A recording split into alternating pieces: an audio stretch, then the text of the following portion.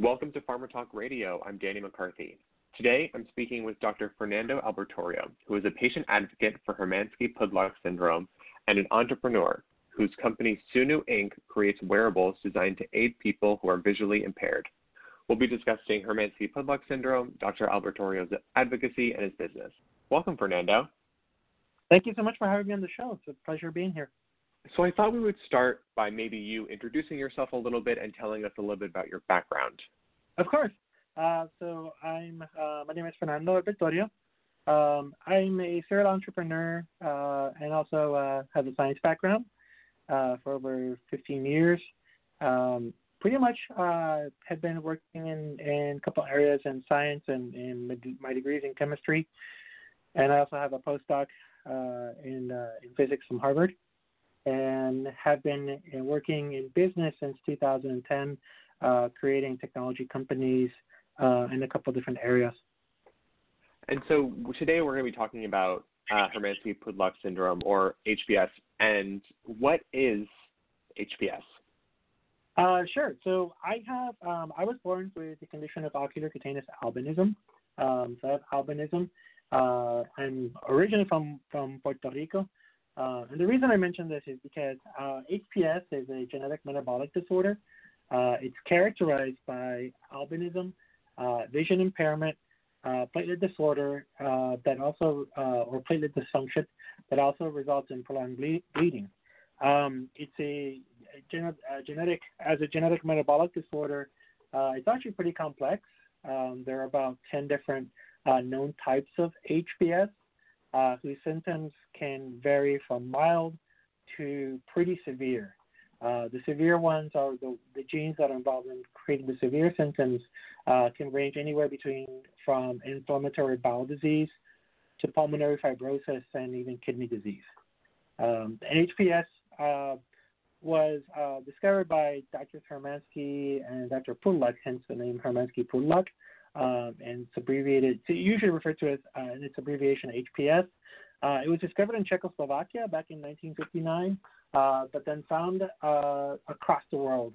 And Puerto Rico, actually, the island of Puerto Rico has the highest prevalence of HPS and albinism on this side. And so in some of the more severe cases, what does that look like for people who manage the disease? You mentioned irritable bowel syndrome and other lung disease. Can you talk a bit more about that?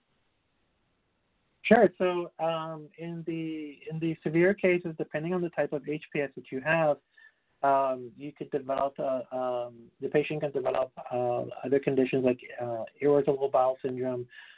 Pulmonary fibrosis is prevalent as well, and it can be developed throughout the life of the patient, either sometimes even as early in their teens, but also commonly later on in life. And so there, the treatment results in a lung transplant.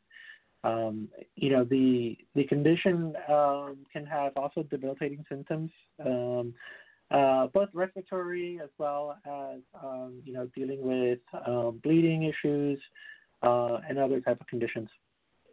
And so you also have been involved in some clinical trials involving HPS, but you have an interesting story about your first clinical trial. Can you tell us a little bit about how you got involved? Yeah, of course. So my background, as I mentioned, is in science. I studied chemistry and then went on to work at the National Institutes of Health. This is when I was young and early on in my career. To get more experience at the bench and in research. So I got into biochemistry, one of the leading biochemistry labs at Building 10 at the hospital, research hospital at NIH. And while I was, recently arrived at NIH and still getting used to knowing about the Institute and navigating around the Institute, I ran into, one of the leading researchers in HPS ran into me. Kind of followed me around for a bit in the hospital, trying to figure out if I was either a patient or a staff or working at the institute. I had a very interesting conversation with him because I didn't know about HPS at the time.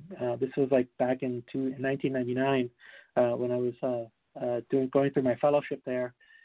And it turns out that he had his laboratory and his research group about a couple floors below where I was working. And so he shared a lot of information about the disease, the condition, and also invited me to take part of the study. And as an opportunity for me as a scientist to learn more about the science of my condition.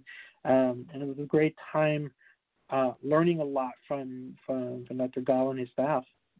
What was it like learning about, because you have such a strong science background, what was it like to learn about the disease from that viewpoint? It was very interesting. So at that time, I didn't know anything about patient advocacy. I was, like I said, I left Puerto Rico, having recently graduated with my degree in chemistry and wanting to focus in on getting into grad school or decide if I was going to go into medicine and become a doctor. I wasn't sure yet about my career. Learning about HPS through Dr. Gall and his team was a very eye-opening experience on many levels, both personally and then again professionally, but also getting to experience the protocol, being a patient in a clinical trial, meeting families from Puerto Rico and other persons with albinism who were there to get tested or go through some of the trial as well. It was a very big eye-opening experience for me, and I started learning a little bit about advocacy. It's primarily, talking to patients or with family members, talking about the science behind that or trying to explain it. It was kind of my first entry into advocacy. Being a scientist, my curiosity for learning, how the disease works, gave me some understanding about, the molecular level and at the genetic level. For me, it gave me a little bit of comfort knowing that, there's science being done. We're really kind of diving into how it works genetically and how we ultimately get to a cure, because that's the most important thing that everyone wants. And yet also being able to explain that in a way that other people can understand was something that really kind of was an eye-opening experience for me. And what was that first clinical trial's goal?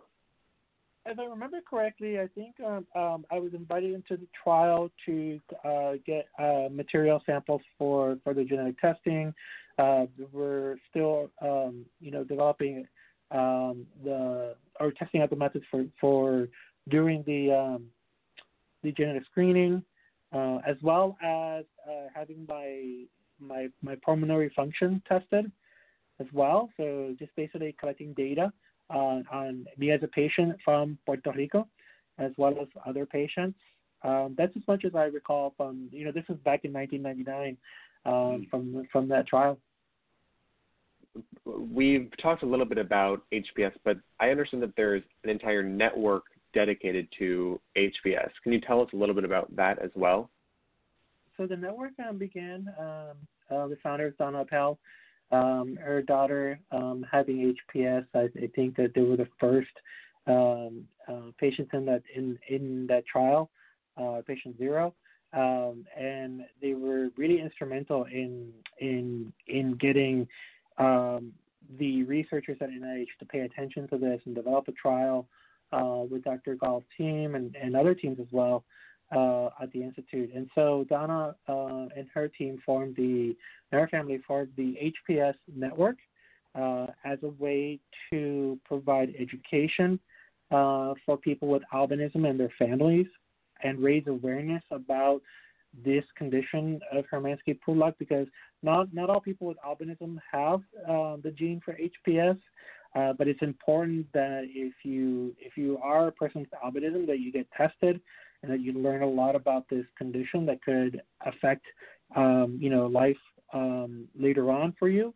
So they were very instrumental in developing educational experiences for people going into Puerto Rico, creating day clinics or day seminars or conferences, as well as the network is an advocate for persons with albinism and HPS. and they also promote the scientific development, research for the condition, and ultimately lead to a cure, because that's what we're looking for, is to find a cure for the condition, especially when it comes to those having the severe forms of HPS. Are there treatments, improved treatments for pulmonary fibrosis and for HPS? What do treatments look like now for people managing HPS? Yeah, so some of the treatments, and again, the symptoms could vary from mild to severe. Knock on wood, I have a mild form of it. But for those people who have severe forms of HPS, it involves regular checkups with the pulmonary physician to monitor your pulmonary function. You may be on certain medications to delay the fibrils forming in your lungs. Ultimately, if the condition progresses even further, then you're got to be on the lung transplant list and prepare for the lung transplant. And it's a very involved process, but it requires continuous medical care and attention, regular visits to the doctor, as well as living through the condition when, for people having the severe forms, it could be with IBS or with pulmonary fibrosis. It could be quite debilitating, especially during this time of COVID-19. It's really an eye-opener to think about how we live in this time. Everyone's concerned about, what happens if I get sick. For people with HPS and those having the form that affects your respiratory function, it can be especially nerve-wracking. I mean, imagine going to the hospital, figuring out that you've got COVID-19. On top of that, you have HPS. Explaining that to the medical staff there, and then having to even face the potential outcomes if you were to go into ICU. So there's a lot happening, a lot of stress involved there. So you also are an advocate for people who are visually impaired, and I was wondering if you could tell me a little bit about that and about your company, Sunu. Of course. So I tend to more advocate for people with sight impairments and either blind or low vision myself, and I do help out with the network. I got involved with the network actually through meeting Carmen Camacho here in the Boston area, so with their New England team, primarily through social activities, but as well as trying to help out in anything I can. And so I've been, kind of helping out on their calls with parents whenever possible. But my advocacy work is around folks with low vision and the use of technology and product development towards empowering the lives of people with disabilities. So I advocate for people with disabilities as well as for entrepreneurs who are developing technologies that could enable those who are blind or low vision to have more access, to have a better experience. And so can you tell me a little bit about what kinds of innovative technologies you're using or where you're innovating in that space?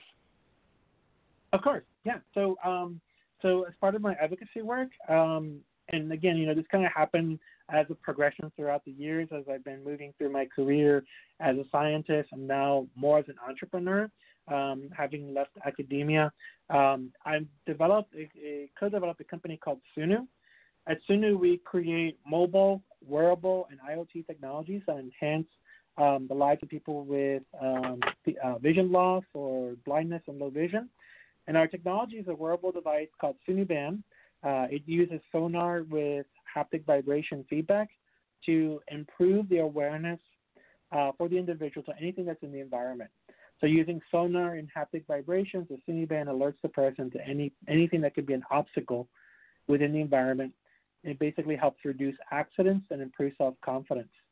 And we've been developing the technology since 2013. Now have the product in the market. And as part of my journey as an entrepreneur and technologist at Sunu, I've been developing myself also as an advocate because I feel that both go really well hand in hand.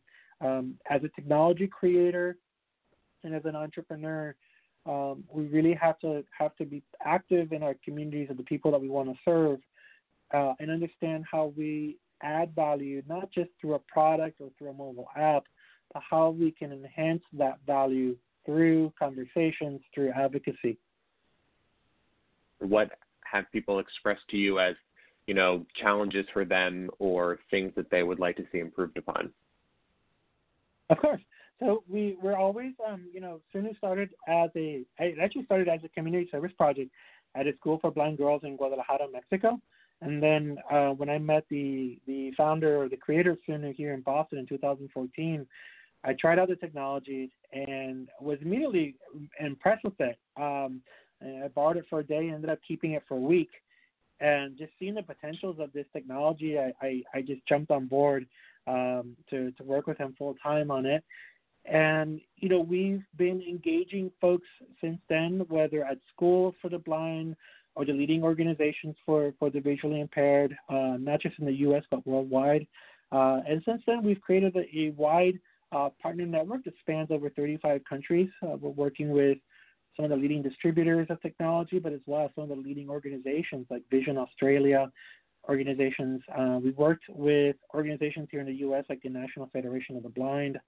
And so it's been a great opportunity, not just test the technology and get feedback, but also listen to folks on this end, understanding what are the biggest problem challenges that we face as a visually impaired community, and then how we can contribute to that conversation. So we listen to the conversation, but we also contribute it through either videos or I'm hosting a mini video series where we're providing information, content through conversations that I'm having with leaders, experts, and advocates in the community to help us better live through COVID-19. How do we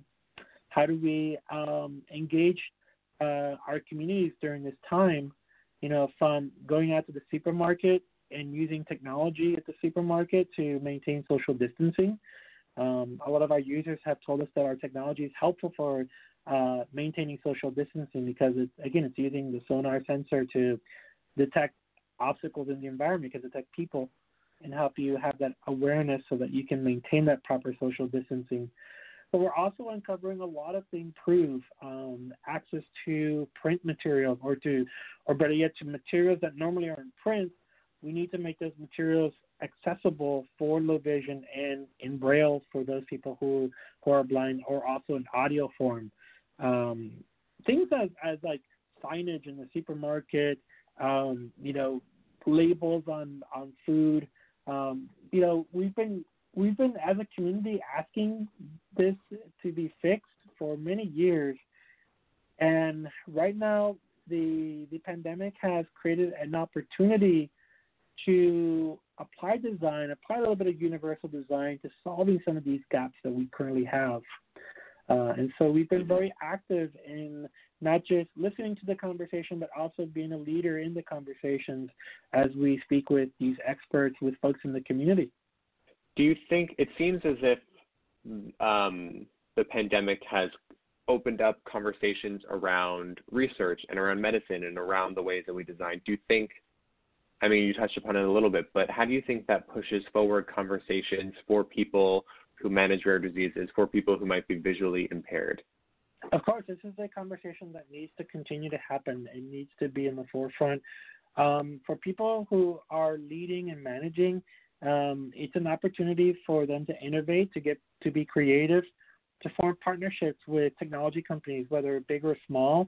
There are quite a few startups, companies that are nimble, that can pivot, that can re-engineer, that can bring, design or use design to solve some of these gaps that we're talking about, as well as provide information, advice, kind of have a bit of a light of during this time of how do you advocate for yourself if you were to be in a hospital, or find yourself in that situation, as a patient with a rare condition and also a vision impairment, how to best use those tools. Imagine going into the hospital, not being able to breathe well, and on top of that, you're visually impaired, and you're given forms to fill out and sign, and yet those forms are not accessible. Those materials are not accessible.